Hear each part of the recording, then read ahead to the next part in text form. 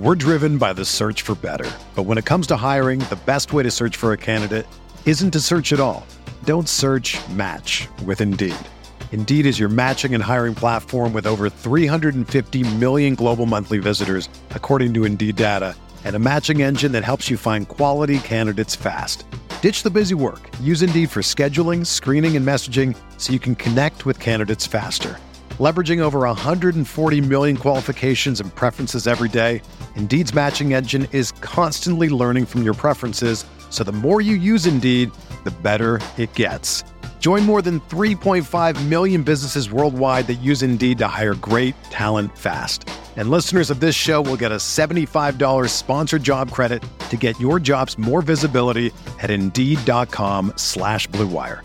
Just go to Indeed.com/Blue Wire right now and support our show by saying that you heard about Indeed on this podcast. That's Indeed.com/Blue Wire. Terms and conditions apply. Need to hire? You need Indeed. This podcast episode is brought to you by Coors Light. These days, everything is go, go, go. It's nonstop hustle all the time. Work, friends, family, expect you to be on 24/7. Well, sometimes you just need to reach for a Coors Light because it's made to chill. Coors Light is cold lagered, cold filtered, and cold packaged. It's as crisp and refreshing as the Colorado Rockies. It is literally made to chill. Coors Light is the one I choose when I need to unwind. So when you want to hit reset, reach for the beer that's made to chill. Get Coors Light in the new look delivered straight to your door with Drizzly or Instacart. Celebrate responsibly. Coors Brewing Company, Golden, Colorado. Support for this podcast comes from U.S. Bank. When it's time for a new credit card, the best ones do way more than just buy stuff. And that's why U.S. Bank offers credit cards that make every day more rewarding. Earn cash back, score points when you shop, dine out, travel, or binge watch, or get a low intro APR. U.S. Bank credit cards were designed to fit your lifestyle. So make every day more rewarding and check out usbank.com/credit card. U.S. Bank credit cards are issued by U.S. Bank National Association ND. Some restrictions may apply. Member FDIC.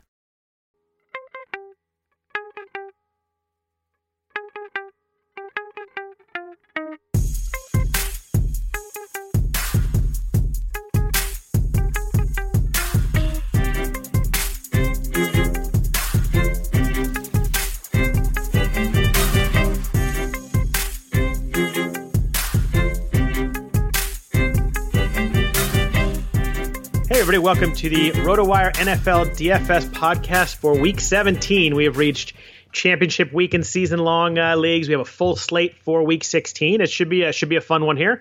I am Scott Jenstead, joined as always by Derek Van Riper. Derek, how are you this week?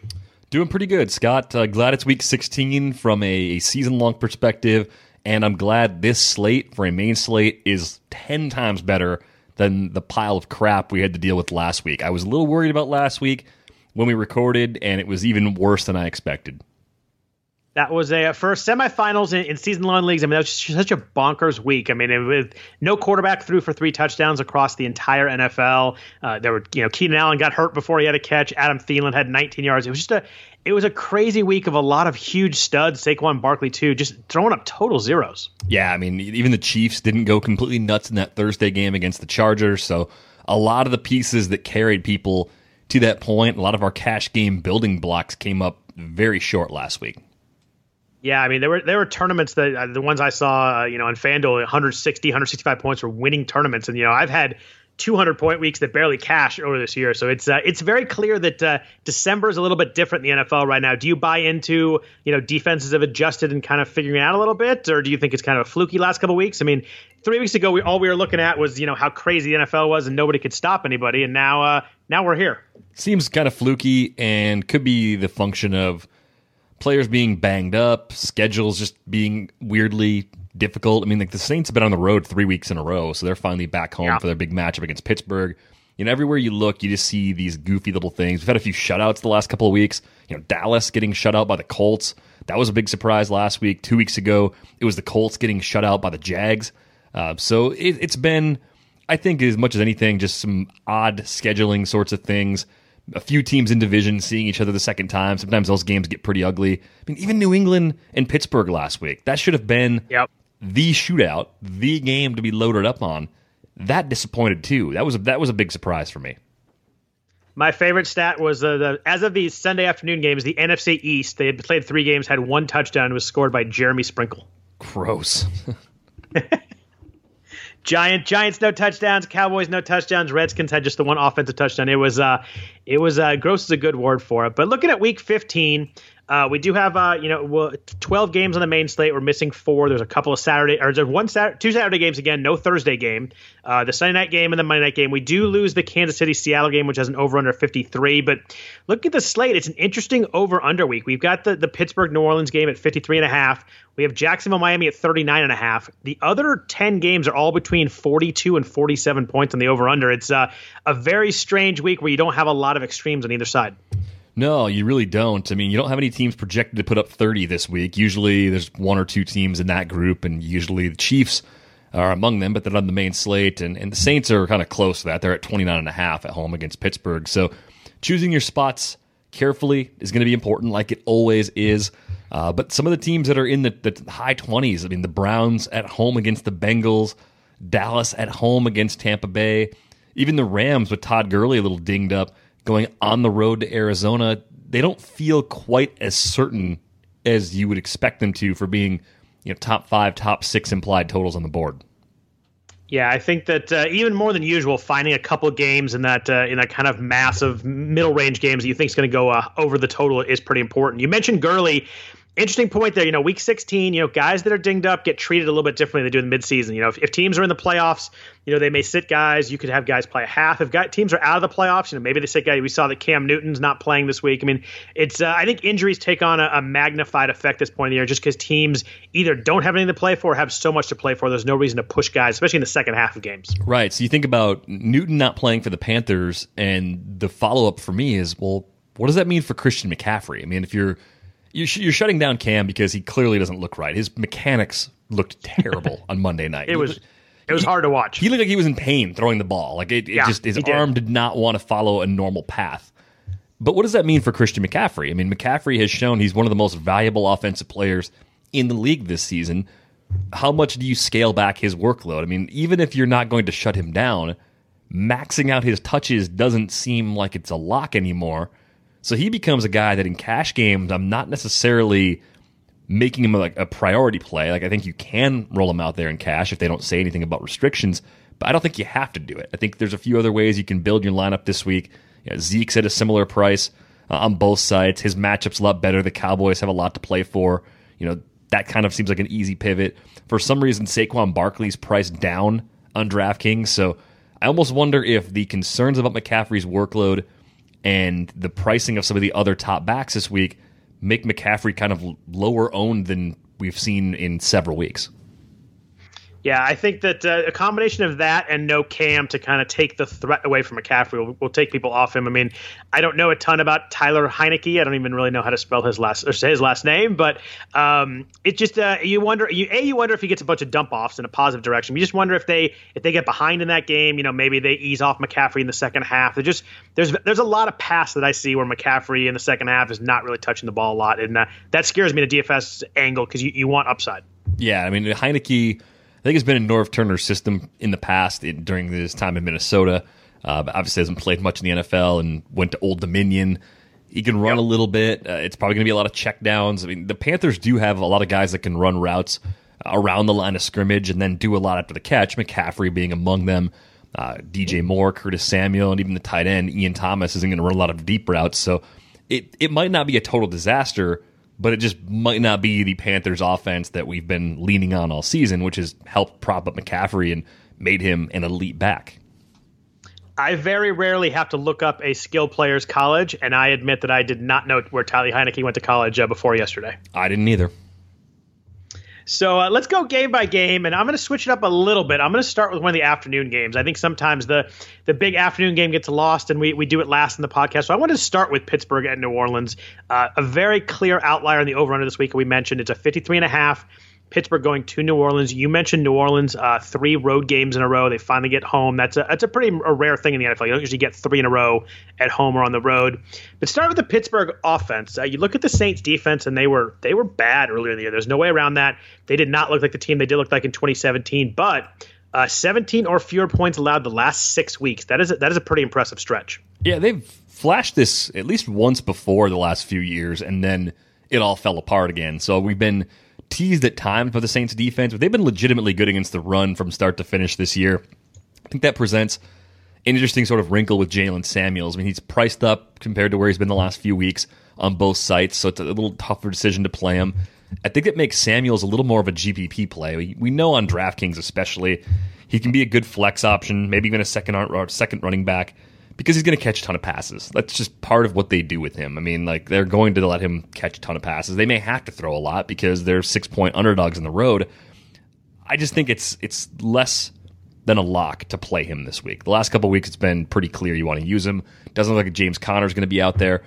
With the Saints, coming off of 3 games in a row on the road where they've really sputtered offensively, what do you think ownership rates are going to look like on some of their key players? Do you think people are going to just disregard that completely? Do you think they're going to be a little more careful than they would have been previously? I mean, Michael Thomas should be very high owned. It makes perfect sense. But what about like Elvin Kamara? Like, where do you think he falls? Is he actually a little more of a tournament play than a cash game play based on his overall output over these last 5 or 6 weeks? I just think with the way this game is so much different than every other game on the slate, and the over-under is so much higher than everything, I think this game is going to be just attacked by every angle. I think that, I think you're right about Kamara. Obviously, the workload has not been quite the same, although the targets have been there the last 3 weeks. They've clearly adjusted the last couple weeks. He has 26 targets the last 3 weeks. But I think all the big names in this game are going to be fairly popular. I think that everybody's going to try and stack this game, mix and match this game. And that being said, you mentioned the 6-point spread in favor of New Orleans. That kind of lines up to me as a prime spot to use Ben Roethlisberger. Yeah, I think Roethlisberger is going to be one of the predominantly used cash game plays, and it makes perfect sense. And, it's kind of like Roethlisberger and Breeze, who's a couple $100 cheaper on DraftKings. I got to look at their price on FanDuel again. Those two guys are going to be pretty chalky. Andrew Luck, home against the Giants. Luck's been amazing at home this year. Like, that's going to be the core 3, I think, for cash. And then you get Nick Foles priced down home against Houston. That kind of creates this other path where if you want to save money at quarterback, take a little bit less in terms of your baseline projection, but then allocate those resources to pay up at the top of the pool for 2 elite running backs or 2 very good running backs and an elite receiver. That's going to create a lot of flexibility people want. And I think because of the prices on Thomas and Antonio Brown and Juju, and that they're all in that same high over-under game, that's going to be something people also want to consider because they're going to jam in as many players from that game as possible. Yeah, I think that's very true. I think finding the cheap options is the key this week if you want to stack this game. And last week that was the key too. We talked about Barkley and Zeke up top a lot, and neither Zeke had 100 yards, but Barkley didn't. But Chris Carson and Dalvin Cook and Jalen Samuels and there's one of Joe Mixon, all were fantastic in that mid range. It was an odd week where we talked about the stud running backs so much over the last 6 or 7 weeks, but finally the mid range guys came through. Yeah, even Marlon Mack went nuts too. Yep. And he's still priced down on both sides, so I'm kind of curious to see what happens with Mack this week because the Giants have been so bad against the run. But I don't really see any red flags in the Saints-Steelers game. I don't see any of the key players on either side that I would stay away from. I mean, in tournaments, if you're going to stack the game, you're obviously going to have some lower-owned pivots elsewhere, and I think you can win with that combination this week. I wouldn't say make sure you don't have a Steelers Saints stack in GPPs because it's a big enough slate where you can get differentiation at the other 3 or 4 spots in your lineup outside of your stack. Yeah, you mentioned Kamara. I really like him at 7,400 in DraftKings. I think that the split with Mark Ingram definitely hurts him, but this feels like a game that is more of a Kamara game. It should be back and forth, should be high scoring. I mentioned the 26 targets last 2 weeks, and I think that they're kind of realizing that they're just a better offense when he's more heavily involved. They don't. It's kind of been quiet, how good their offense has been most of the year, but they don't really have a lot of weapons outside of Michael Thomas in the passing game. Traquan Smith is very up and down. They have Kirkwood and a couple, Austin Carr, a couple other guys that kind of get in the mix, and Taysom Hill's kind of doing some stuff. But I think that when Kamara's catching passes, this offense just goes to a level of danger that it doesn't touch when he's not touching the ball. Completely agree with you, and I think the thing that's most frustrating about the Saints is that they don't use Traquan Smith more. He just hasn't been that involved since that monster game in Philadelphia. He missed Week 12 against Atlanta, had the 3 games on the road where they just didn't play all that well. So maybe getting back at home gets him back on track. Maybe he's a GPP play. I don't think he's an essential GPP play. I just think he's in the mix as you look for cheap options. I kind of wonder if the ownership's going to come out higher than it should because everyone expects this to be a spot for him to get well. Do you have a preference this week between Antonio Brown and Juju? It's a $300 difference on DraftKings and $700 on FanDuel, and Brown's more expensive on both sides. It's Juju for me in both cases, just because saving that money as I was building lineups was important. There's some weeks where $300 doesn't make that much of a difference in the end, but I found having that extra flexibility was something I really needed just to build a lineup top to bottom that I felt great about. So it's Juju for me for sure. Again, I think you can play him in cash, play him in GPPs, but just make sure you differentiate accordingly if you're going to stack or go heavy with Steelers and Saints. Yeah, I love starting a lineup with Roethlisberger, Juju, and Kamara this week and kind of figuring it out from there. Yes, I think that's a great foundation. What do you do if you play Breeze? Do you stack him with Thomas? Do you do something a little bit different? Like, what's the preferred combo if you're going to use Breeze as your quarterback this week? Yeah, if I'm going Breeze, I'm fully going Thomas. I like Thomas this week. Really quiet run. He had one game under 50 yards the first 10 weeks of the season. Now he has 3 under 50 yards in the last four games. It feels like a great spot for him coming back into home in a high-scoring game. He does have 30 targets and 23 catches the last 3 games, so it's not like he's been totally quiet, but just not putting up the yards and touchdowns we're accustomed to. But yeah, if I'm going Breeze, I'm definitely stacking with Thomas, and then what I would do is I'd pick someone else on the other side to come back with. It might be a Samuels if I was looking to save money, if I went Breeze and Thomas and needed a little bit of cap. I think a Breeze Thomas Samuels start might be pretty interesting, especially if you think that the Steelers get behind a little bit and Samuels catches a lot of balls out of the backfield. My base build ended up being Foles at quarterback, but then it was Kamara with Juju as the 2 pieces I wanted most from this game. Hard not to like that. How much is Foles on DraftKings again? $4,700. Oof, yeah, I mean, that's a full $2,000 cheaper than Ben. That allows you to do a lot of other stuff. And I think that could work well. Yeah, I mean, I think he's only going to get like 18 DraftKings points, but you're just saving so much money. You're going to make up the extra 6 or 8 points you're losing going with Foles with the extra $2K you have pretty easily. Yeah, I think that's a very interesting way to go about it and kind of getting pieces of that Steelers-Saints game on the upside while also saving some money elsewhere. That's an interesting one. I like the way you're going there. How about Vance McDonald? I know he's burned you a bunch of times, but do you want to take a shot on him? I don't. Do you? No, only in tournaments. Yeah, I mean, it's just the yardage. The yards are so meager. You kind of have to force a touchdown to have any chance. I mean, he's under 40 yards the last 5 weeks. Is under 50 yards like 7 the last 8 weeks. Just not enough there, and there's not enough PPR gold there. 4 catches is kind of your upside there.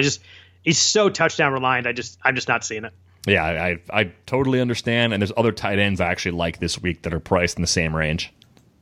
What about your Packers headed to New York to face the Jets? Packers are -3. That line has moved around a lot based on the early week stuff that Aaron Rodgers might not play. He says he's going to play. The spread jumped up from even to -3. Aaron Rodgers hasn't had a 3 touchdown game since week 5. That I find that impossibly hard to believe. This seems like a spot where he could pull it off, even though it's on the road. I mean, the Jets have had a lot of injuries in their secondary. I think Devontae Adams can go crazy in this game. Adams is probably going to be pretty low owned again this week. He's up at 8,500 on DraftKings, so he's 200 more than Antonio Brown. He's 300 more than Juju. He's 400 more than Michael Thomas, and he's 700 more than Adam Thielen. So when you think about what people are going to do when they're spending up at receiver, Adams and even like DeAndre Hopkins, who's 8,600, are probably going to cruise under the radar. Talked about Adams last week. He just always gets his share of that target load is so high. He has the trust of Rodgers. The floor is crazy, but the ceiling is good too. He's had, I think, 20-point games in 5 of his last 6, and the game where he fell short against Minnesota, he had like a 17.9 on DraftKings because he was 5 for 69 with a TD. So Devontae Adams is still kind of that elite receiver that is cruising somehow under the radar in DFS because of the way things are structured. The play everyone's going to chase is Jamal Williams because with no Aaron Rodgers or no Aaron Jones, Williams is going to probably get 15 carries with ease. He's going to catch some passes, so he's got a path of 20 touches. He's 5,400, and I'll remind people he's not that good. He's probably going to stay under 4 yards per carry because that's where he usually lives. But it's understandable with the potential for high-end volume that you would maybe want to throw him in there as a flex option. You're a Packers fan, so I'll ask you this. Do you think there's any risk of Rodgers leaving early? Like if he runs and slides and starts to limp, are they just going to yank him? Like how quick the hook do you think if he shows any sort of signs of being banged up? I think it's really quick. I mean, I think I don't know how much this plays into Rodgers pushing himself out there in Week 16, but I almost wonder if when you follow Brett Favre at the position in Green Bay, if you have this extra pressure to just gut it out, right? Like a groin strain never would have kept Brett Favre out of a game, and Rodgers knows that. But does he care enough about that, or is he smart enough where he just says, if I'm hurt, I'm hurt, and I shouldn't be out there hurt because I can get hurt worse if I'm not able to move around the way I normally can? I mean, he fully practiced on Wednesday, so I think that little tweak or whatever it was on Sunday probably wasn't that bad if he's fully practicing on Wednesday. So I think the chances of him leaving early are pretty low. I'm actually more worried about a setback with his knee knocking him out of the game as opposed to something minor. And you mentioned Devontae Adams. I think I agree with you on the low percentages because there's so many big-name guys in the bigger games. But don't forget, it's the same defense that gave up 170 yards and 2 touchdowns to DeAndre Hopkins last week. So the Jets can definitely be had on the back end. Oh, 100%. And I have so little faith in the young receivers in Green Bay right now that you just expect that same heavy concentration of targets over these final 2 games from Rodgers to Adams. What about the Jets side? I think for the first time in a while, some intrigue maybe on the side in DFS. You've got Elijah McGuire at 4,700 on DraftKings, 5,700 on FanDuel, 20 and 21 touches the last 2 weeks. You've also got Robbie Anderson, 4,500 on DraftKings, really cheap. He has 25 targets the last 3 weeks, 7, 7, 11. He had 96 yards and a touchdown last week against the Texans. Solid game script for him. It's a little bit of an underdog. Over/under's pretty good at 46 compared to the rest of the slate. And I don't think the Green Bay secondary is very scary. You can weigh in on that. But do you like either of these guys in DFS that maybe sliding under the radar considering they play for the Jets? Yeah, the Green Bay secondary is not scary. I will confirm that right away. Robbie Anderson's the kind of player that runs right by those DBs and cashes in some big plays, and it's crazy. He's had at least 7 targets, I think, in 5 of his last 6 games now. Scored in back-to-back games. Price hasn't jumped up that much. With that volume kind of stretching back all the way to Week 7, he missed some time due to injuries. Do you trust Robbie Anderson as a cheap cash game receiver? I definitely like him in tournaments, but I expect everyone to kind of like him in tournaments, so you're probably eating some chalk if you're playing him in GPPs. Yeah, I think you're right. I mentioned that maybe under the radar for the Jets, but I don't think that's going to be the case with Anderson just because he is talented and so good recently. I think he'll be pretty chalky in GPPs. The cash game's interesting to me. 4,500 with that amount of targets, and as Sam Darnold actually said this week, when I'm in trouble or scrambling or we need a big play, I look for Robbie Anderson. I love to hear that from a quarterback. So yeah, I think at 4,500, I think you can put him in a cash play, and I'll probably regret that because Robbie Anderson, it would not be the first time he's burned me in DFS. No, like he'll get 8 targets, but he'll catch 1 because Darnold's going to be missing him by 5 yards or something. I mean, it's possible, but I just think the setup is a very good one, and the price hasn't really reflected just how much more involved he's been over those last 6 games or so. I think the guy that's a little bit under the radar with the Jets is Elijah McGuire. I just think because of other cheap running backs being in better offenses, McGuire probably flies under the radar in terms of like having, 8% ownership or something. He's 4,700 on DraftKings. He's been involved in the passing games. He's got 3 catches each of the last 2 games. Total of 35 carries the last 2 weeks. He's a lot like Jamal Williams. Like, I don't know if he's a very gifted runner, but he's just going to soak up so much volume that it's hard to look away from him at that price. Yeah, I agree with it there, and I actually wrote down, it's kind of a flex play just because of the volume. The yards per carry have not been very good the last couple weeks, 17 for 60 and 18 for 42. Pretty ugly there, but if you're going to get 20 touches at 4,700, hard to not bring value if you do that unless you're really, really bad. But there are some other interesting names that are littered around that price on that price tag. I mean, you look at Sony Michel, we'll talk about him in a little bit. He's under 5K right now. Tevin Coleman has a new backup in Brian Hill. We don't know what that means, but Atlanta, facing Carolina with a backup quarterback, maybe that bumps up Tevin Coleman for their week. There's some other angles, and I think that's part of what makes Jamal Williams hard for me to buy into as a Packer fan, especially as I can get similar volume from equally limited players, and I can pay less to get it. Yeah, I think that's fair. And Sony Michel is one of the ones that definitely stuck out to me. So when we hit the Patriots game, we'll talk about him. Moving on to the next one, if you had told me that Cleveland would be an 8.5-point favorite in Week 16, I would be pretty surprised by that. They are 8.5-point favorite on the Bengals with Jeff Driscoll at quarterback, over under a 45. Starting on the Cincinnati side, Joe Mixon has been fantastic the last couple of weeks. He had 129 yards and 2 touchdowns last week against the Raiders, and kind of, he was the chalk play on DraftKings 6,100, but came through in a big way and, showed that sometimes playing the chalk can work out. Do you like Mixon this week? I actually don't like him that much this week. I think this game can get totally out of hand because Tyler Boyd might be joining A.J. Green and Andy Dalton on the shelf for these last 2 weeks, so it just makes the offense's job even more difficult. They might be really one-dimensional, which is great from a volume standpoint for Mixon, but I think if you're going to pay $7K for a running back, the guy you want's probably on the other side of this matchup. With the Browns being an 8-point favorite, I feel a lot better about Nick Chubb this week than I do about Mixon, even though Mixon has been outstanding each of those last 2 games. I mean, the Raiders are a layup matchup. He crushed because everyone crushes against the Raiders, and I think Mixon's a good player. I just think the Bengals offense somehow is going to be even worse in Week 16 because of the absence of Boyd. You mentioned the absence of Boyd. He didn't practice again on Thursday. 3,800 on DraftKings. Any interest in John Ross? I don't think so. I think it'd be GPPs only, of course, because I don't know if he would absorb all of those extra targets. Just the way they've been using him all year has been pretty frustrating. It's big field GPP only, the Hail Mary play. We talked about Michael Gallup last week, and he's one of those guys that let me down in a very big way. I think Ross kind of fits more into that structure for me, and I almost wonder if Boyd's out, if too many people are going to chase John Ross, and it's going to that sort of big field GPP low owned thing doesn't hold up. I mean, he's not going to be popular, but I just mean if I'm going to take a chance on someone I don't believe in, I want that player to be like 2% owned or less. Ross might get it to like 5 to 7, and that just takes away some of the appeal. Yeah, I mean, he's got, they're big underdogs. So they can be throwing the ball a lot. He's got the big name as a former first-round pick, and Boyd's out. I think you're right. I think the percentages on him will jump up a little bit. 3,800 is just so cheap that I think people are going to jump on that thinking the targets are coming. Is there anything else in the Cincy offense you like at all before we move to the Browns? CJ Uzomah is probably the pass catcher I'm most inclined to play on Cincinnati, and I'm probably most inclined to play him over even like Mixon just for a pure, like, who do you trust right now? It has more to do with other running backs priced near Mixon being safer and less to do with Uzomah actually being good. But 5 targets last week, only caught 1. Just seems like he's a guy that Driscoll looks to with that game script being where it is. I think this is another week where Uzomah has a shot at like 8 to 10 targets. Last time they played the Browns, I think he had 12 targets, only caught 6 passes for 39 yards, but they're at least trying to get him the ball a lot.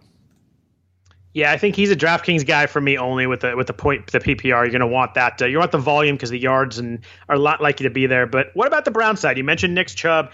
I think he'll be very popular this week going against this Bengals defense. So the Bengals are going to have 20 rushing touchdowns to running backs alone.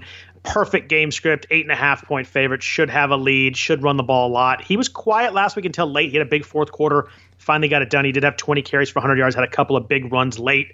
Do you think Chubb is going to be as high percentage as I think he's going to be this week? Where do you think he's going to fall? Like 12%, 15%? I would take the over on 12, and I'd take the over barely on 15. Probably like 17% be my guess in tournaments. I mean, he's 100 less than Kamara. So like that's like the first thing that stands out to me is like if you're going to play a player at that range, Kamara is probably the first call. And then I think most lineups are going to jam in one of Elliott or Barkley. So I think that's maybe the thing that sort of keeps things in check with Chubb. I think it's going to be closer to 10%. Either way, you're not sneaking him through. But I think he's low enough where you can use him in tournaments. The Bengals' run defense is so bad. You mentioned the... Yeah, that's the thing. Bad. They've allowed 31.8 DraftKings points per game to running backs this season. That's just absurd. And Nick Chubb, we've seen, can get 20-plus touches with ease in a lot of matchups. This sets up to be a perfect matchup for him. Popular a little, but not so much that I'm afraid to play him in tournaments. Yeah, I'm not really afraid to play him. I think he'll be more popular than you do, but I just like the touch plus upside is big with him. I mean, he could break a big run any time, plus he can touch the ball a lot. Like the game script, I love Nick Chubb this week. What about the passing game? Baker Mayfield is a great matchup here, but will he have to throw the ball in the second half? Do you like Jarvis Landry? Do you like Mayfield at all? Or you can just kind of stick him with the running game here? If I were going to throw a dart in the passing game, I think Antonio Callaway would be the cheap receiver that I like. 3,900, keeps getting targets. A lot of those come downfield. Callaway versus John Ross is kind of an interesting toss-up for this week. If you're going to play one of those sub-4K receivers in this game, who do you like better? I think I like Callaway more. I just think I like Mayfield throwing him the ball more than I like Driscoll throwing the ball to Ross. John Ross has been only over 40 yards once all year, and Callaway has shown some flashes. At the same price, I think I'd go Callaway, although the game script kind of favors Ross, but I like Callaway as a player right now a little bit more. Yeah, 5, 6, 1, and 7 the last 4 for targets, including their first meeting in Cincinnati. 4 for 62 and a TD for Callaway in that one. We talked about week 13. Should have scored on a really long catch, fumbled, had one called back because of a hold as well. Would have been another long touchdown. It just seems like when Callaway gets involved, it's often the splash play, and Baker Mayfield will take those shots downfield. So Callaway is the guy that I'm kind of looking at as the under 4K receiver that I'm most likely to play this week. Yeah, I agree there. I think definitely over Ross. You just got to hope that Cincinnati can score a little bit and keep Cleveland throwing in the second half, just a little bit at least. Yeah, that's the fear, is that this game could get completely out of control, which again is why Nick Chubb is so safe to me, it seems, as a possible building block. And the other thing about this game that worries me a little bit is just like the Bengals may run a very slow tempo ball control offense. I mean, they may just try to sit on the ball as long as possible, try to reduce the strain on their defense, and this could just turn into like a 20-10 crap game, and it wouldn't surprise me at all. Doesn't say much for Hugh Jackson that they were like the worst team ever. He got fired, and they're actually the Browns are pretty decent now. And the Bengals have been one of the worst teams ever since he was hired as an advisor to go there. Does Marvin Lewis survive this year again? What are the terms of his contract that he signed? Apparently forever. Yeah, because we all thought he was gone at the end of last season. I think they may promote him to like some kind of front office role or something else in the organization, and then I don't know if that means Hugh's their guy again or what the heck they're going to do, but I don't think Marvin Lewis is coaching the Bengals in 2019. I don't think so either, but I think I've said that 7 years in a row, so I should probably not make predictions on Marvin Lewis anymore. It's like betting against Frank Gore. Don't do that. No, don't bet against Frank Gore, although he's finally hurt and finally out. I know, it sucks. I love Frank Gore, so I hated to see that. But Tampa Bay at Dallas is our next game. Dallas favored by 7.5, coming off being shut out, as you mentioned, against the Colts. Over-under this game is 46.5, one of the higher totals, one of the higher non-Steelers Saints totals. On the Tampa Bay side, not a ton that I like here. Maybe Mike Evans. He was really good against the Ravens last week, which is impressive, 4 for 121.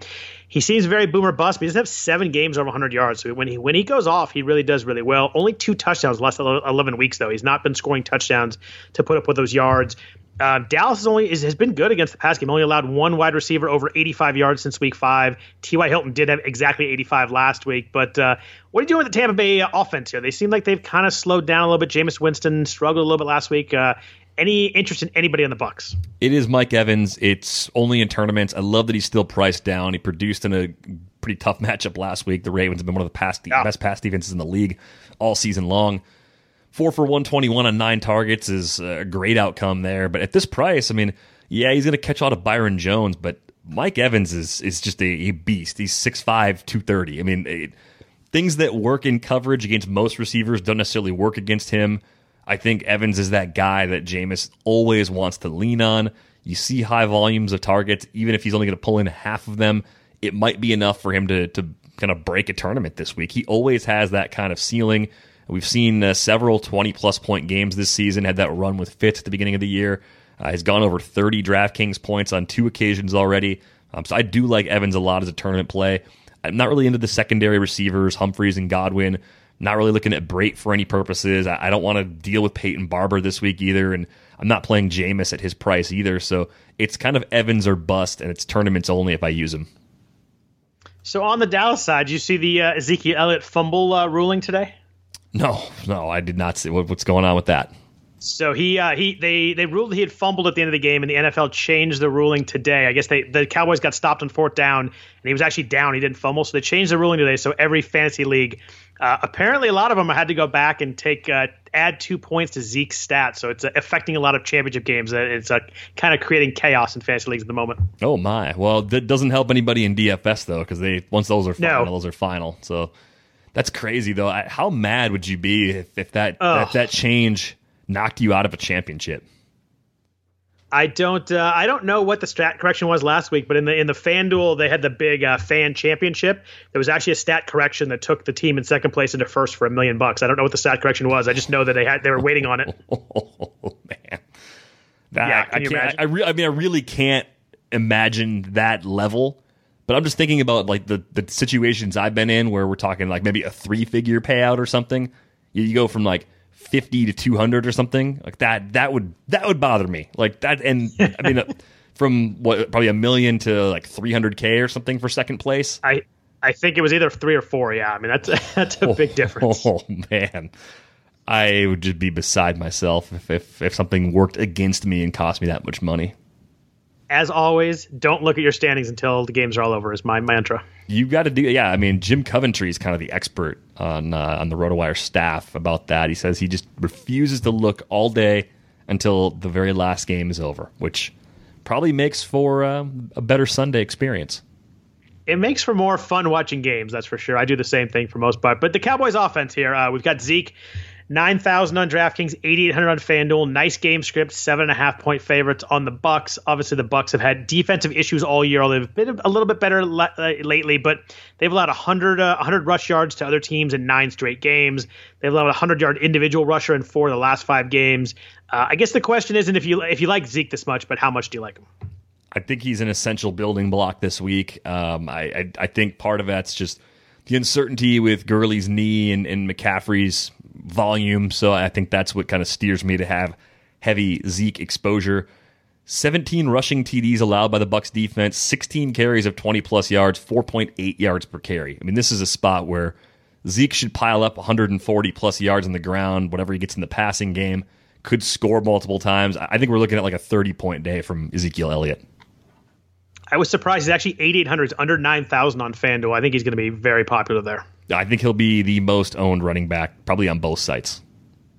Anybody else in this offense you like? You can have Dak Prescott. He had that one huge game. Then he went 206 yards, no touchdowns last week. He's over 200 yards, I think, once all year. Hasn't topped 2 TD passes. It's just it's rough on the pass side there. But do you like Amari Cooper this week? Obviously, a little bit quiet last week after the huge blow-up game. What do you think about him going against this Bucs defense? I'm okay with Cooper. I think the price has ticked up enough where I'm looking elsewhere. But if someone said, yeah, I want to go back to the well on Cooper, by all means, go for it. I think the interest for me is still in Michael Gallup in the passing game. I think with Dak, he's been taking those shots at Gallup. The donut last week's going to probably push a lot of people away. I think he gets closer to like 6 or 7 targets again this week, and he can turn that into a pretty significant output at 3,500 on DK and 5,000 flat on FanDuel. So he remains in my big field tournament considerations. I look to round out a roster. But I'm not playing Dak himself.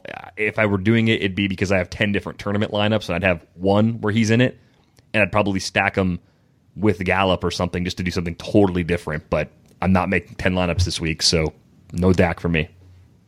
And I said over 190 yards once all year. I actually meant over 290 yards once all year. But Gallup was weird last week. He had 6, 7, and 9 targets. He not only had 0 catches last week. He had 0 targets and 55 snaps played. Doesn't make any sense. Dak's actually averaging 21.8 DraftKings points per game at home, over 8 yards per attempt. He's got a 13-3 touchdown to interception ratio. So you can do it. But if you're going to start saving money at quarterback, why wouldn't you save an extra 1,000 and just go down to Foles? I don't think there's that much of a difference in the projection with Foles and Dak this week, so you might as well save the money. Yeah, Dak's just not someone I want in a game the Cowboys are favored. They tend to lean on the rush game if they're ahead a big time in the second half, and I think that ends up being the case this week. Could definitely see it playing out that way. Any love for Blake Jarwin? 7 targets in each of the last 2 weeks. If you're looking to save a bunch of money, 3,000 on DraftKings. Is he a punt tight end that you're interested in?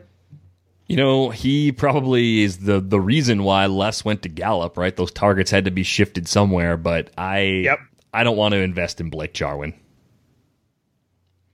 I think if I need to save money, I don't hate it. There's other tight ends I think I like more, but I like targets for that amount of cheapness. So I think I might slide him into one lineup. What about the Cowboys' defense? Last week, interesting in DFS, a lot of games were decided on defense. Tennessee had a huge game. The Falcons were huge on the Sunday main slate for a lot of teams. Do you like the Cowboys defense at all this week? 2,600 on DraftKings going against Jameis. I do. Jameis gets sacked a lot, is prone to turnovers, and Dallas has a great pass rush. So it checks all the boxes, and if you can afford it, 2,600 is not bad on DraftKings. I think Dallas ends up being pretty popular this week, but I think it's a good popular defense, and there's a handful of alternatives around that same price point, so it's not going to be ridiculous chalk, but I think they're going to be the cheaper defense that a lot of people turn to. Yeah, they're under 4,000 on FanDuel, so I think they'll be pretty popular there too. There's a lot of the popular defenses are significantly over 4,000 this week, so I think that they're a pretty good play on FanDuel. Also, Minnesota headed to Detroit. Minnesota favored by 6, over under 43.5, and the Vikings were interesting last week. You could tell that they've been struggling, and they kind of shifted towards running the ball a lot. I think Cousins only had 21 attempts last week. Dalvin Cook looked fantastic. That spin move and then cut to the right might have been my favorite touchdown run of the season. What are you doing with the Minnesota offense this week? It scares me a little bit just because I don't think Detroit can do a whole lot to counter and put points on the board against Minnesota's defense. So Dalvin Cook's the play that I actually like the absolute most of the bunch, which it's a weird running back week. There's about 7 running backs I would think about. So maybe you can peel away from 2 of Zeke and Barkley, play 1, and then go down to Kamara, Chubb, or Dalvin Cook as you fill out the second and the flex spots. Dalvin Cook just looks good, and he looks healthy again. The Lions aren't as porous against the run as they were to begin the season, but they're still not great. Cook gets involved as a pass catcher. The implied total is favorable. The game script, as far as them being favorites, is favorable. So I think with Cook, he looks like the easy call with Minnesota. The tricky thing is that you can get a discount on Thielen right now. He's 7,800 compared to where he was earlier in the year. That's pretty nice. Do you see this being the actual get well game, though, from a high volume perspective, or do you just think it's a little bit of a trap having him at that lower price? It's tough. I like him. I just wonder if I don't trust Detroit or Stafford to be able to score enough points on the Minnesota defense to really keep them throwing the whole game. But when you get a stud like that, we've talked about it a few times in the past. You get studs like that under 8,000. That's usually the time to play them. But one 100-yard game the last 6 weeks after he had that huge stretch to start the year. He only had 22 yards against the Lions the first game, so that's a little bit concerning there too. And the volume's down. He had 9 targets the last 2 weeks. It's just a little bit concerning about how they're running this offense at the moment. They don't seem to be looking to Thielen like they were the first 6 or 8 weeks, and I think maybe they've decided to shift to the run defense as they get later in the run offense as they get later in the season. Yeah, that seems like it's Mike Zimmer's prerogative too, which is another reason why I like Dalvin Cook. So you look at the prices on Thielen and Diggs; they're absolutely in play. I just think my interest lies more with playing Dalvin Cook. I don't really think I'm doing anything with Kirk Cousins this week. It comes down to the Lions not really being good enough to make things interesting for Minnesota's offense. Yeah. Do you think Cook is popular or very popular?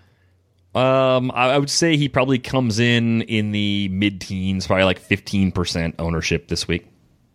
Yeah, I think that's fair. I think we're in the same range there. On the Lions, anybody besides Kenny Golladay that you're remotely interested in playing? Nope, and Golladay is tournaments only. I mean, probably catches a lot of Xavier Rhodes. He did a great job against Tre'Davious White last week. Yeah, that was impressive. Big size mismatch there, too, which definitely favored Golladay.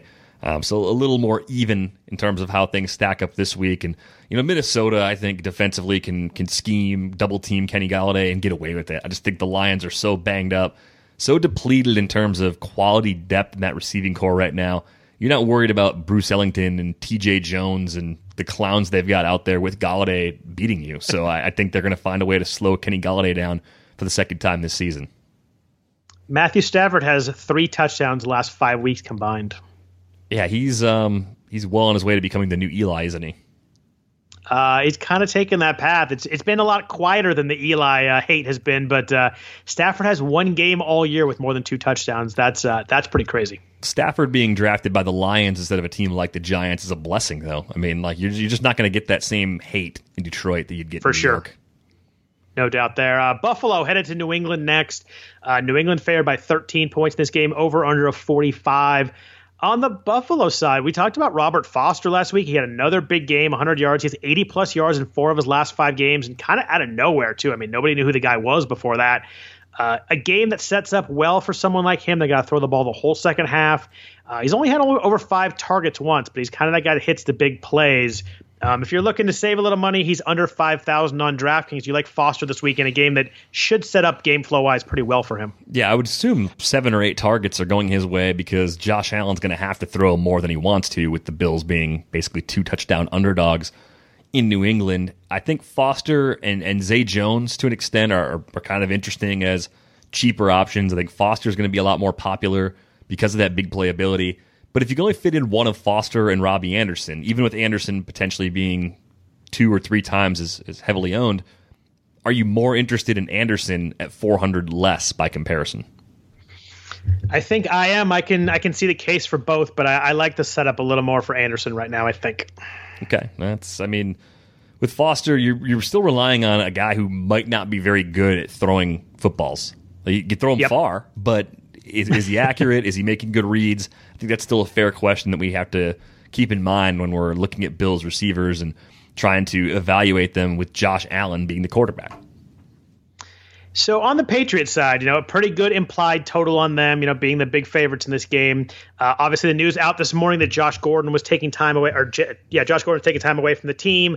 So it kind of helps out in a fantasy-wise, helps out Edelman a little bit, helps out Gronk, probably helps out James White a little bit too. I think that he may get back in the receiving mix a little more now with Gordon out. What are you doing with this Patriots offense? Tom Brady, still only 1 touchdown last week at the Steelers. That was a spot that I really thought he was going to break out a little bit. He had that one good game against Miami, but hasn't been a huge fantasy guy. He's under 6,000 on DraftKings, but you mentioned Sony Michel. What the heck do you do with the Patriots offense this week? I think you can do something with Brady and Edelman. Edelman's going to be somewhat popular.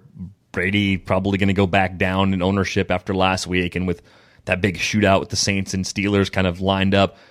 Still under 6K, it almost feels like the DraftKings pricing on Brady is a lot like the general opinion on Brady, where, the ceiling's not as high as it used to be, but I think everyone's underestimating what he's still capable of a little bit.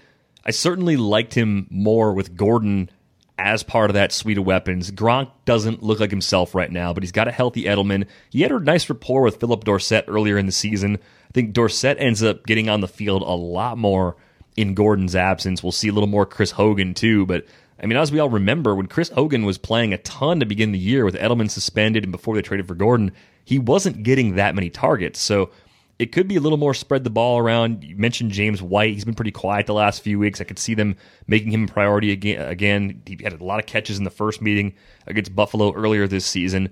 I think I'm looking either Brady Edelman together, maybe Dorsett as a standalone tournament play, or Sony Michel as a tournament play as my 3 preferred ways to attack New England's offense this week. Yeah, I think there's other offenses I like more. I don't think I'm going to play Brady, but I could see Edelman standalone for me. I like Sony Michel a lot. You mentioned him at 4,900 on DraftKings. He's at 6,800 on FanDuel, so probably not a play for me there. But he kind of feels like a guy who might, just fit in this game script perfectly. I know he only had 13 touches last week, but this is a different game. This is a game they should be ahead pretty comfortably in the second half. If it goes as we kind of think it's going to go, you never know. But 13-point spread certainly points that way. I think that Sony Michel maybe slides under the radar this week. I think a lot of people are over him. A lot of people are like, Patriots running backs, don't want to touch him. I think Michel's a really good play this week and one that I don't think will be very popular. Right. We talked about McGuire and Jamal Williams earlier and Marlon Mack being at 5,500. You can reach him.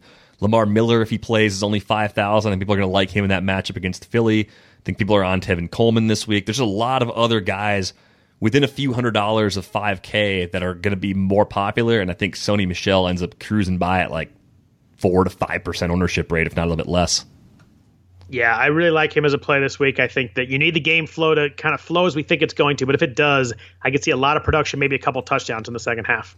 Yeah, that's what you're hoping for, right? It's like 20 carries, 100 yards, 2 touchdowns, and under 5K, that's a huge win. Yeah, he's a pretty significant flex guy for me. I think he's going to be in a lot of my flex spots on DraftKings. Yep, it's the only thing that would keep him, I guess, in a running back spot for me is if I have a late afternoon guy or something. But I'm with you. He's that third running back that I really want in tournaments. Yeah, me too there. Moving to the next one, Atlanta at Carolina. This spread went from Carolina -2.5 to Atlanta -3.5 just on the Cam Newton news. So a big move there. Over-under is 43.5, pretty low for a game. That actually went down 4 points with the Cam news too, so it affected both the line and the total. Atlanta on the road, it's the same old thing. They have 20 points per game on the road, 29.5 at home, so they definitely don't play as well on the road. Last week, Matt Ryan was the best quarterback of it. He had 2 passing touchdowns and a rushing touchdown. He was the only quarterback with 3 touchdowns total last week. What do you do with them this week, going back on the road outdoors at Carolina? Matt Ryan, I think, is going to be ignored this week. Like, they're just going to be... Yeah, I do too. He's going to be a total afterthought. Loses about 4.5 points per game when he goes on the road in terms of his DraftKings average this season, so you do have to account for that. He is 6,100, so he's priced closer to the likes of Breeze and Roethlisberger, $400 to $600 behind those two guys. I mean, I think what people are going to do, if you're paying 6,100, looking at paying 6,100 for Ryan, you're going to pay an extra 100 for Andrew Luck at home against the Giants, right? So I understand why people are staying away from him. I'm probably not going to build lineups around him. Julio's got that hip injury. I'm a little worried about that. He's going to go through the walkthrough Thursday, not going to participate in practice. That probably happened by now. It's recording late afternoon. But I'm a little worried about Julio getting shut down or being limited or leaving early. So if Julio's not out there on the road against pretty good physical corners in Carolina, that doesn't seem like a great spot really for Mohamed Sanu and Calvin Ridley. The extra targets are nice, but Ridley's still 5,100, so you're not getting a crazy discount on him, and there's still quite a bit of uncertainty about how effective the offense will be. I think the player I actually want in this game is Austin Hooper. As long as he's healthy enough to play, he's dealing with knee and ankle injuries. He's the kind of guy that at a very low price against one of the league's worst defenses against tight ends could put up a monster week.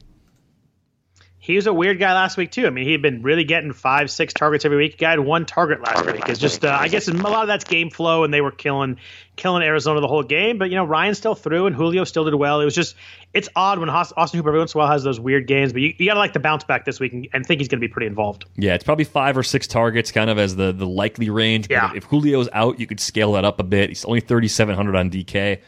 So definitely a tournament tight end I'd think about.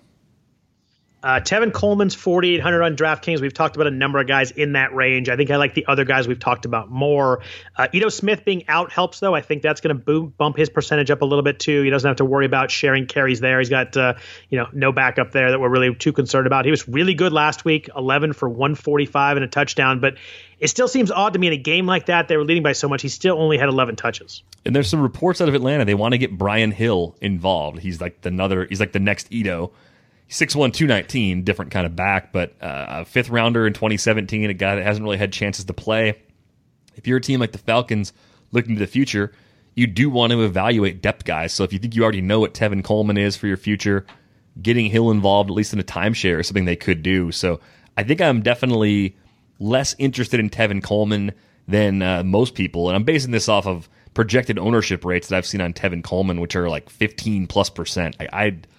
I don't see it this week. I do not see Tevin Coleman as particularly safe because even last week, as you said, he had 11 touches. Did a lot with them, but there's a lot of downside based on the way they've been using him. Brian Hill had a couple of monster DFS games in college for me at Wyoming. That guy was a stud in college. 3K this week on DraftKings. I mean, he could be one of those guys that in week 17 we're excited about because if they split carries this week and then Coleman tweaks an ankle or something, suddenly Brian Hill gets 20 touches in the final game of the season. And that's a good segue. You and I talked before. We are going to do a Week 17 podcast, so definitely tune into that. It'll be a fun one with some guys all over the place, but we will try and figure out who's going to be good in that week when everybody sits. Yeah, exactly. As far as the Carolina side of this game, we talked about Christian McCaffrey at the top. I'm trying to stay away from him, which could be a big mistake, but I just think there's more reasons to not use him that much if you're Carolina than there are reasons to force your hand and just go crazy with the usage. I'm not making a shower beer lineup with Taylor Heineke. That's not going to happen. He's 4K. He's minimum on both sites. I'm not going down that path. I know he can run a little bit. The receivers, DJ Moore, Curtis Samuel, they're great after the catch, but why expose yourself to this situation if you don't have to? There's so many other good plays, even that are going to be low-owned tournament plays. Why bother, right? I mean, maybe Ian Thomas, who was the backup tight end for most of the season, maybe he has some rapport with Heineke or something like that, but I just don't see many paths for investing in Carolina's offense this week. Yeah, I agree there. I don't love the Atlanta defense, obviously, but I think with a 12-game full slate, I just don't think there's any reason for me to force the Panthers right now. There's just too much unknown for me. Yeah, so easy team to avoid. Next, we have the Giants headed to Indianapolis. Indy is favored by 10 over under 47. Looks like the highest over under aside from the Steelers-Saints game we already discussed. On the Giants side, Odell Beckham did not practice today or on Wednesday, so he's looking a little more doubtful than he did maybe earlier in the week. He says he wants to play, but I'm not totally sure I'm buying that. I'm not totally sure what his interest in playing at the moment is. But with him out, Evan Ingram had 12 targets last week. A nice again if OBJ sits. He's 4,600 on DraftKings. Might be my favorite tight end this week if Beckham does not play. Yeah, we saw it last year when Beckham was out. Ingram's opportunities go way up. He's not like a normal tight end. He's kind of this hybrid that is a mismatch nightmare as a big guy that runs well. So I would look at Ingram as a great play if Beckham's ruled out. I don't see – it's another situation. It's like even if Beckham wants to play, why would you put him out there if you're the Giants? Just let him rest. It's not going to get you anywhere. 8+ targets seem very safe for Ingram at this point. I don't want Barkley and Ingram in the same offense or in the same lineup because this offense is so lightly projected. Their implied total is like 19. So in lineups where you don't have Barkley, if you're fading him because you think he's going to be very chalky at 7,900 on DraftKings, which he will be, Ingram's a way to get exposure to the Giants, to get a lot of volume at a fair price on DraftKings. But you're still kind of like worried because you're hitching your wagon to Eli Manning not being terrible. And everything I've seen the last few weeks would lead me to think that he is terrible. So what do you do with Barkley then? If they this game script, they're minus 10. Or they're plus 10, I guess. The Colts are favored by 10. Do you play Barkley? I mean, he finally had a rough game last week, 31 yards rushing, 25 receiving, at the worst possible time, by the way, for my NFFC team. But beside the point, Colts haven't allowed a 100-yard rusher all year long. Zeke had 87 yards against them last week on the ground. Maybe a lot of receptions to try and catch up, so maybe he becomes an interesting DK play, especially under 8,000 there. Yeah, I mean, he's been over 20 DK points almost every game this season. It's kind of crazy looking at his game log. And he's had some games when the Giants have struggled, and he's still been really good. He gets involved in the passing game with high volume. Without Beckham, I expect that to continue. Still had 10 targets last week. Titans are a good defense, too. I mean, that's part of the takeaway for me with Saquon Barkley finally having a game where he was pretty quiet. But I think you're looking at another 18 to 25 touches. 18 was last week's floor. I mean, most weeks, if you give Saquon Barkley 18 touches, he's probably getting you 100 yards and a touchdown. And that's with room for a lot more. So I think at the discounted price on DK especially, I like him a lot. My question for you is, do you want to, instead of having him in every lineup, do you want to be a little underweight on Saquon Barkley with the expectation that he could be just as highly owned as Zeke, if not slightly higher owned because of the discount? Yeah, I'm not too worried about percentage with him. I think that I'm going to slide him as many lineups as I think I can, but I'll mix him around a little bit. I tend to not use guys in every lineup, but I like starting with Saquon Chubb kind of thing and saving a little money off Zeke and maybe going with that and kind of moving forward. But I need to build it together. But I think at under 8,000, I'll have a lot of Barkley, and I'm not going to shy away from that. Yeah, Saquon Chubb, Saquon Kamara. I mean, Elliott Saquon, Elliott Kamara. Those combos are very enticing, especially when you can get such interesting flex running backs as we've been talking about throughout the episode. So on the Colts side, you mentioned flex running backs. Marlon Mack was a monster last week against the Cowboys. 27 carries, 139 yards, 2 touchdowns. Kind of out of nowhere. He only had 23 touches total the 2 weeks before that, but the Colts got up in that game. Their defense was great, and they just kept running the ball. So the game script was really nice. Derrick Henry had 33 carries for 170 yards and 2 touchdowns on the Giants last week. So how do you feel about Mack this week, coming in knowing the Giants defense is struggling and he's off a big week? Feel great about it. Since the Damon Harrison trade, the Giants have given up the 3rd most points to opposing running backs. It's a great opportunity for Mack to go crazy again. We've seen a couple big games from him earlier in the year. I think the volume is going to be there again this week. I don't really see the Giants opening up a big lead and getting Nyheim Hines on the field a ton. So as long as Mack doesn't have any sort of injury problems throughout this game, I think he runs wild again. They're clearly kind of pulling back on T.Y. Hilton's snaps. He only played 41 snaps last week, but he's on a great roll right now. Last 5 games are 155, 125, 77, 199.85, 8+ targets in every game. So when he is on the field, they're throwing it to him. He's 7,100 on DraftKings, pretty well priced. Luck is 6,200. Do you see them as maybe kind of an alternative stack if you wanted to go away from the Steelers-Saints game and kind of go against the grain a little bit? Yeah, I think you can do that. I almost wonder if Hilton ends up being kind of low owned. His ankle seems like it's a legitimate problem. You mentioned the snap count dropping off a little bit. I could see people getting pretty risk averse with him because of the way the price is ticked up and the way the rest of the board sets up. What about Eric Ebron this week? He was kind of the chalk guy last week and just terrible game. 3 targets, one catch for 8 yards. The Colts just ran the ball, as we mentioned earlier.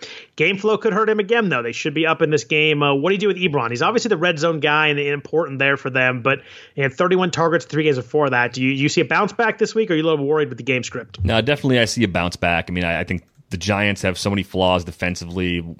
They're not horrible against tight ends. They're certainly not good against tight ends either. And if you have a compromised Hilton, even if Luck throws it only 30 times this week, Hilton gets maybe 10, 12 targets. Ebron probably gets 10 or 12. And then the other pieces make up the rest of that. I think he's still a focal point of that passing attack so long as Jack Doyle is out. And since he's on IR, that's the rest of the season. So I'm looking at Ebron, and I'm looking for a bounce back this week.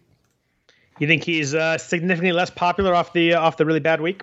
I don't think so. I think it's kind of a strange week. I don't know how much people are going to be afraid of George Kittle.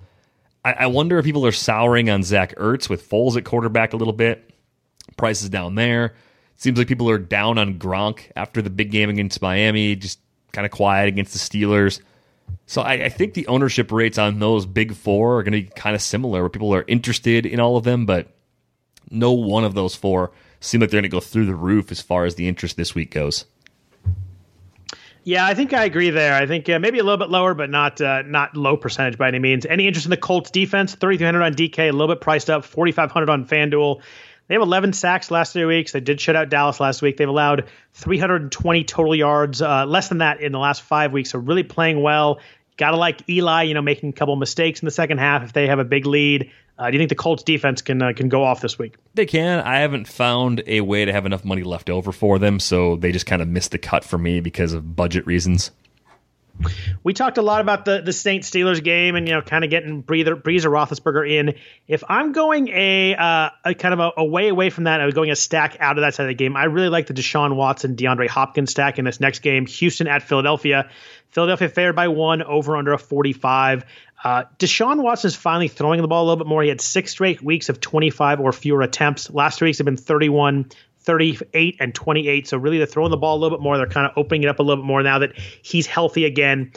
He hasn't topped 300 yards since week 5, but this Eagles secondary is really struggling. Even Goff last week, he's been bad, but he had 339 yards even though he didn't throw a touchdown. Dak went crazy against them the week before that, as we've mentioned many times. They've allowed 295 plus yards passing in 4 of the last 5 games.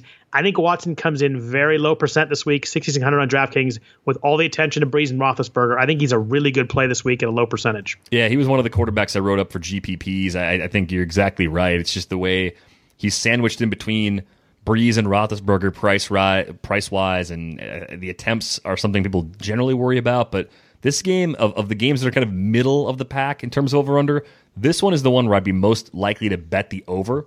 And with that, I do want a combination of Eagles and Texans together.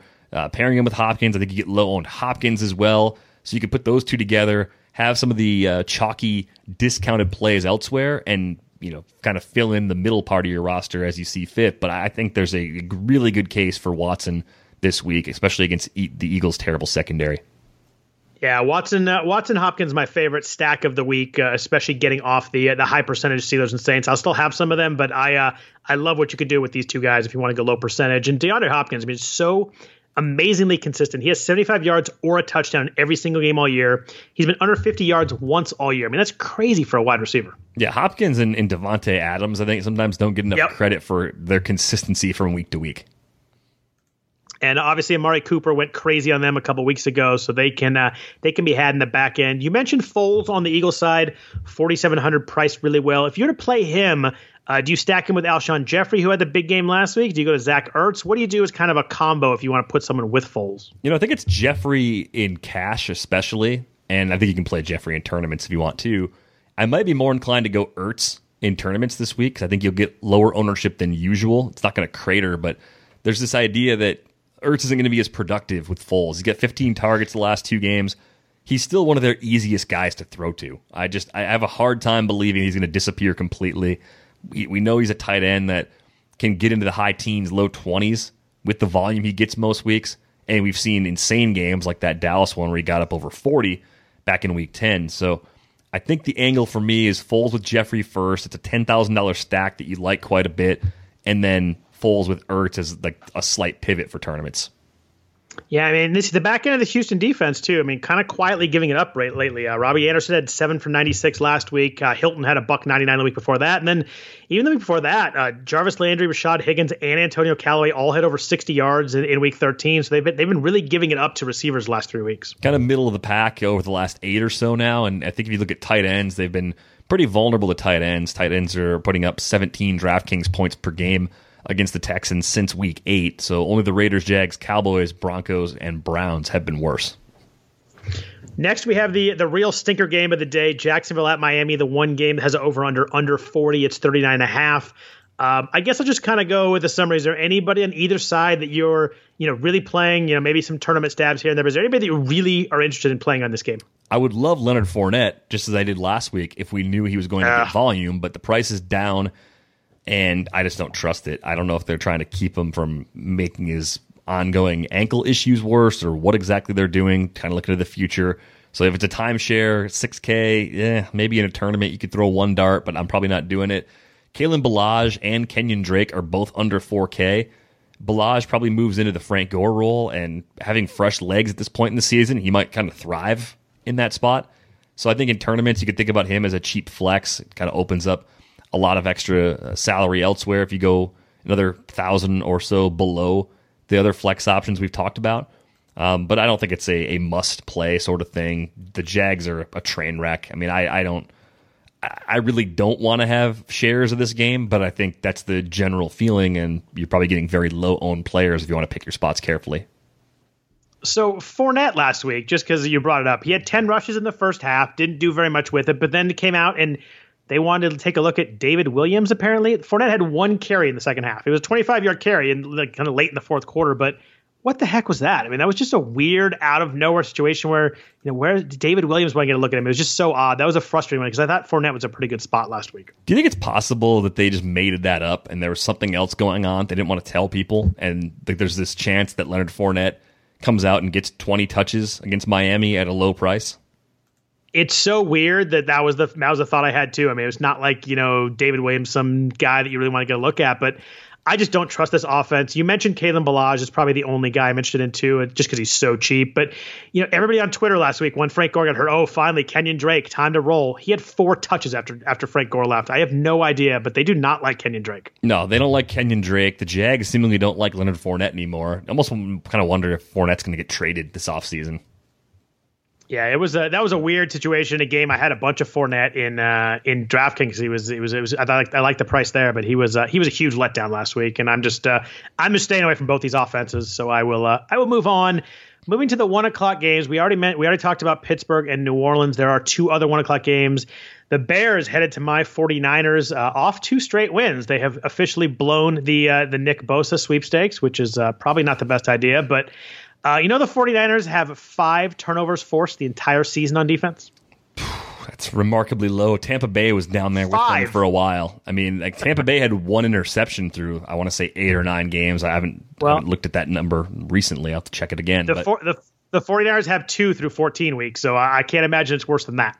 It's not quite that bad anymore, but it was bad for a long time. They have 8 picks now because... Oh, there you go. Somebody went in there and threw 4, so, good for them. The 49ers have forced 1 turnover at home all season. It seems impossible. Like, he just deflections and things that... How does someone not fumble more than once all year? Yeah, like I don't know if fumbles are happening and they're just being recovered by the team that caught them up or what's going on there, but...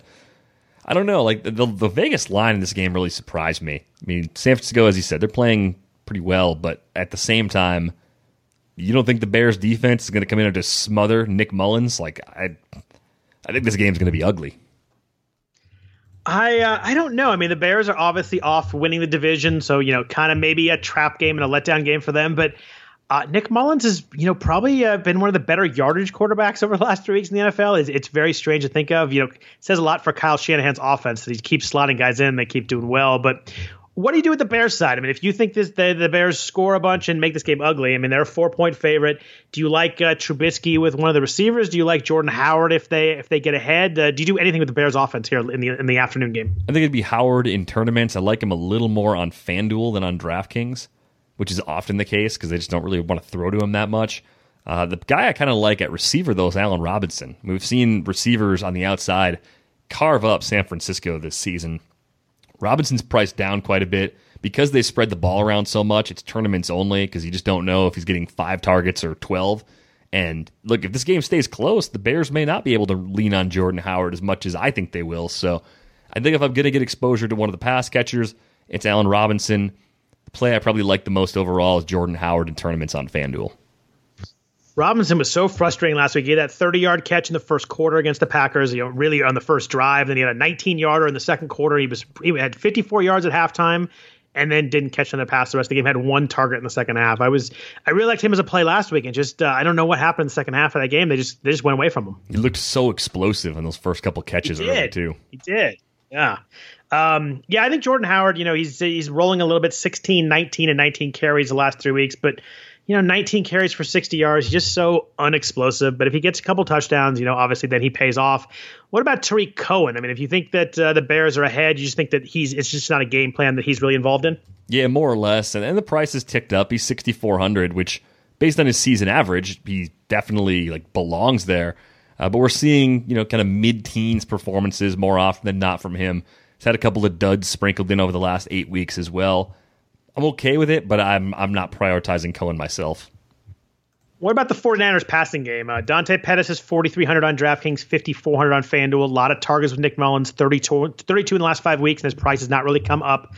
Niners might have to throw the ball a lot. We mentioned that they could get behind in this game. George Kittle, crazy targets with Nick Mullins, 10, 12, 9, 9, and 8 over the last 5 weeks. I mean, Mullins just stares him down and throws to him. He obviously had that huge 210-yard game.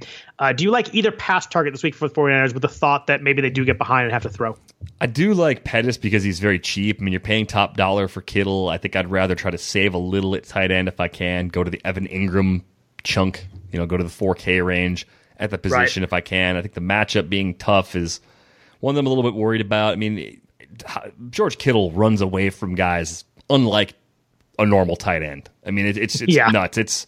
It's like Kelsey, maybe even more extreme, like just the speed that he brings to the table. What concerns do you have? Do you think there's anything that schematically they have to do differently with him in this matchup?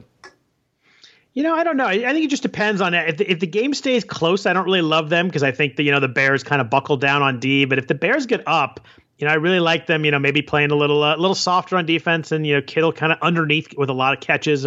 He's going to get a lot of targets. And in DK, that'd be really nice just because the points per reception. But I think I agree with you. I think I like the price drop to Evan Ingram too much probably to do it at other guys in that range. But if I'm looking for a cheap receiver with some upside, I think Dante Pettis in a game that I think the 49ers get to throw the second half is a guy that at 4,300, we mentioned a couple cheaper guys. I probably like Antonio Callaway a little bit more, but Pettis is probably going to get into a couple of my lineups. Yeah, Pettis would be the guy that I'm most likely to have in this game on the San Francisco side.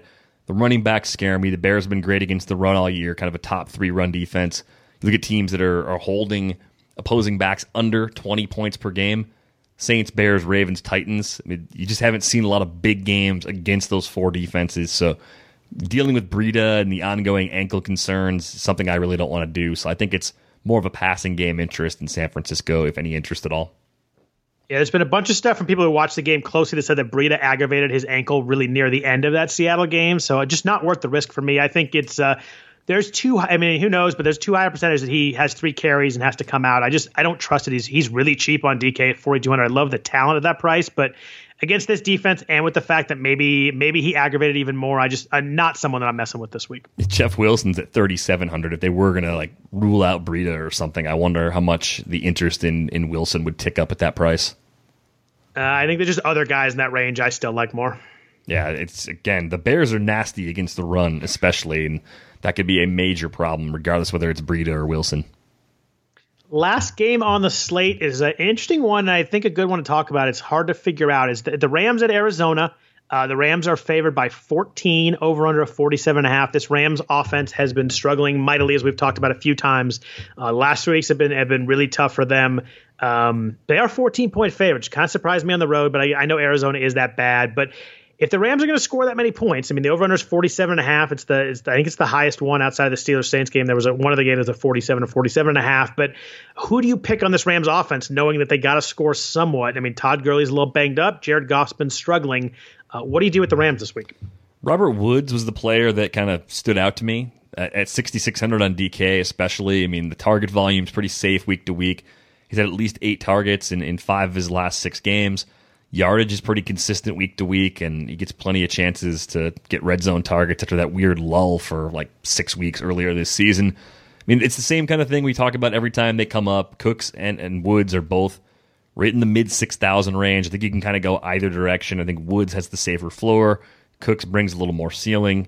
So, adjust accordingly. But Goff not playing well and being on the road with a potentially banged up or limited Gurley, that does raise some questions here. I mean, if Gurley's held out of practice all week, to me it's an indication that they're not going to play him. We'll know hopefully before the early games kick off, but if not, we'll know 90 minutes before this game starts. What would you do with the backup option? What would you do with John Kelly if Todd Gurley were ruled out? Because at 4K against Arizona, with the potential for a lot of volume, that's a great spot. Yeah, I think that if Gurley would be ruled out, I think you just slide Kelly in and hope that in that offense there's enough touches that it works out at 4,000. I think that in that offense it's hard not to play somebody there. And I just wonder if Sean McVay is going to game plan to get Jared Goff going this week. There's a lot of talk about Goff and how good is he really, and the confidence has got to be wavering a little bit after that. He had that huge Kansas City game where he looked fantastic, the big game on Monday night, and then one TD the last 3 weeks. I wonder if McVay is gonna plan something to get him going and really kind of get his confidence back up. Yeah, it's kind of amazing. I was driving during the Sunday night game, so I didn't get to watch the 35 of 53 for 339 and a pick. I mean, it's a lot of volume and not really that much output last week against a bad Philly secondary, and at home too. At home this year, Jared Goff's been really good at home. It was worse to watch than it sounded, or look at in the box score. He was definitely worse in the box score. But he's getting 7.4 YPA on the road this season. Completion percentage is under 60, 15.5 FanDuel or DraftKings points per game. What do you think? I mean, is this actually a spot where you'd be more inclined to take the points with the Cardinals and just kind of assume the Rams are going to win, but the Cardinals are pesky enough to hang around? I don't think so. I think the Cardinals are just that bad. Yeah, they're bad.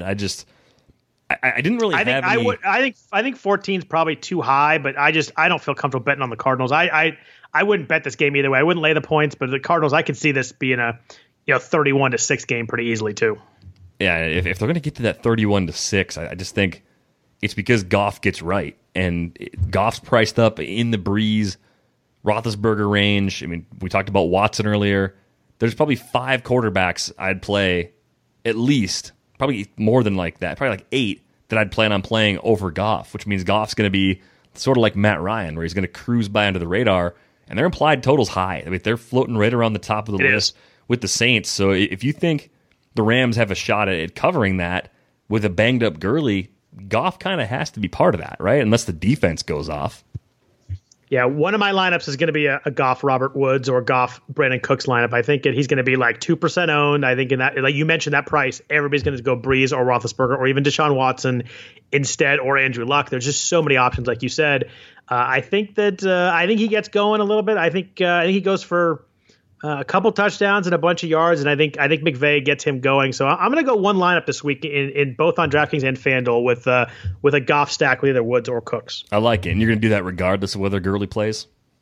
I'm going to do that regardless of whether Gurley plays, yes. Because I think if Gurley plays, I think he plays a half, and then they sit him down anyway. Yeah, they could back off him very easily in that matchup. If you're looking to save some money, Josh Reynolds amazingly had 12 targets last week. Any interest if you were go kind of off the radar on the third receiver there? He's 5,300 on FanDuel. He's cheaper on DraftKings at 4,800. Do you think he gets heavy involvement again? He's had 24 targets now over the last 3 games, and he's got about 22 DraftKings points to show for it. It's not really good output. Good. No, it's not. So the best thing you could say about him, I saw this analysis somewhere, it was, hey, well, Reynolds probably won't see Patrick Peterson, so that creates an easier matchup for Goff. And I don't know if they're going to just move Woods and Cooks around so those guys get other matchups too. That's kind of what I assume they would do. But that would be the appeal of Reynolds, is that he'll probably never see Peterson, whereas those other 2 guys might see him, kind of evenly throughout the game. Tournaments only at 4,600. I want to be careful not to chase bad volume, and it kind of feels like Josh Reynolds' volume lately has been bad volume. Yeah, I think that he's not cheap enough that I wouldn't just go up to one of the other receivers or play someone else in that range. There's other receivers I like more. Anybody on the Arizona side, does not a good game script for a running back, although David Johnson could get a lot of targets out of the backfield. Larry Fitzgerald has been a little bit better, 17 targets the last couple of weeks. Alshon Jeffrey did have 160 on this Rams defense last week. Do you want to touch the Arizona offense at all, or just a stay away for you? Easy avoid for me. Among the worst implied totals on the board, I just don't trust Josh Rosen. They've got offensive line issues. There's so many reasons to stay away. Yeah, I agree there too. With a full slate, I just don't think it can happen. I mean, David Johnson could get a bunch of targets, but what will he do with them? And I think the Rams roll in this game. I actually, a lot of people I've seen that like Arizona with the points. I don't. I think the Rams finally get right in this game. It's a good spot to do it in, especially indoors against a bad team. I think 31-6 is where we're going. All right, that nice blowout there, and I think the stack you described is definitely a good idea. Anybody else on your mind? Anybody we haven't hit or you want to discuss, or anything else going on with your life? No, not really. I mean, I've got the usual Christmas things going on early next week, between now and the next time we speak. But business as usual for me. How about you? Pretty much the same. A little trip up north to see the family this week, but we're back for a podcast next week. But it's been a crazy few months of work, so I'm looking forward to maybe just chilling and kind of avoiding people for a few days. Good plan. It's always a good way to bring in the new year. Who does Wisconsin play in their bowl game? Miami in the Pinstripe Bowl. Miami. All right. Oh, in Yankee Stadium then, huh? Yeah. Same matchup as last year, just different venue. Nice. Stanford's playing Pitt, which is about as boring a matchup as you can get, and Bryce Love's not playing. So I guess on New Year's Eve I might find something else to do. Man, Stanford Pitt, that's without Bryce Love, that's like Army Navy in terms of where those offenses are going to be at. It's not going to be pretty. You're going to see a lot of JJ Arcega-Whiteside catching passes, though. At least that's good. But it should be a pretty gross game overall. I have not watched a single bowl game yet. It's too early in the bowl season for me. You and me both. I probably won't tune in for a while. I'm more of a pro guy than a college guy anyway. But I'll watch the bigger ones. But do you think Alabama or Clemson wins it all? I think it's Bama. I think Clemson beats them. Yeah, I don't bet against Bama. No, I will not bet against Bama, but I think Clemson's really good. I think that should be a fun game, assuming it goes that way. But anyway, thanks everybody for listening to the RotoWire DFS podcast for Week 16. We do have one more week. We'll be back at you next week for Week 17, talking about a bunch of backups probably, and maybe some teams that need to win games. We'll kind of have to see how the standings play out after this week. But if you could please rate or review the podcast, we'd greatly appreciate that. If you happen to enjoy listening to us, that would be a fantastic thing to do. If you leave us some stars and a good rating, that would be certainly appreciated. Other than that, hope everybody has a great fantasy week and a great holiday, and take care. We'll probably be a little bit deflated since all this Smith-Schuster talk is going to probably pump up his ownership. We've talked about Juju several times this year as the easy way to get exposure to Pittsburgh's passing game and to save 1,000 or more doing it. And now that the gap's only 500, are you more inclined to just find 500 for Antonio Brown? This week, 100%. I love stud receivers coming off bad games. Last week, Julio at the 18 yards scored twice last week.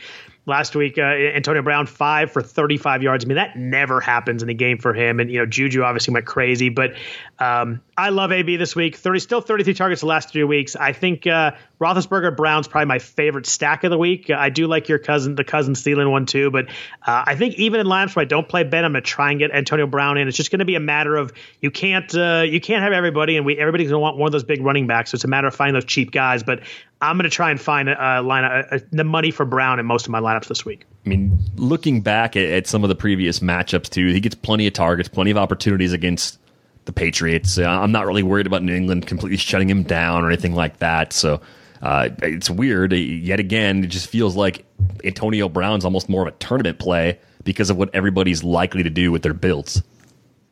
He's going off this week. All right. Mark it down. Antonio Brown's going off this week. Yeah, he should. He's my receiver of the week for sure. I like him and Thielen, but I'm going Brown number one this week. What about Jalen Samuels? James Conner looks pretty doubtful to play. Obviously, you want to know that before you decide to play him. It is the late game, but I think we'll know by Saturday afternoon whether Conner's going to play. Samuels was clearly the guy last week. Stephen Ridley stole the touchdown, which is a little frustrating, but he outsnapped him like 50-10 or something like that, or I think it was 48-8. He only had 111 carries for 28 yards rushing, but looked really good out of the backfield. Obviously, he was a tight end in college a bunch of times. So seven targets, 7 catches, 64 yards. He's pumped up a little bit price-wise to 5,200 on DraftKings. Like last week, it was 4,600.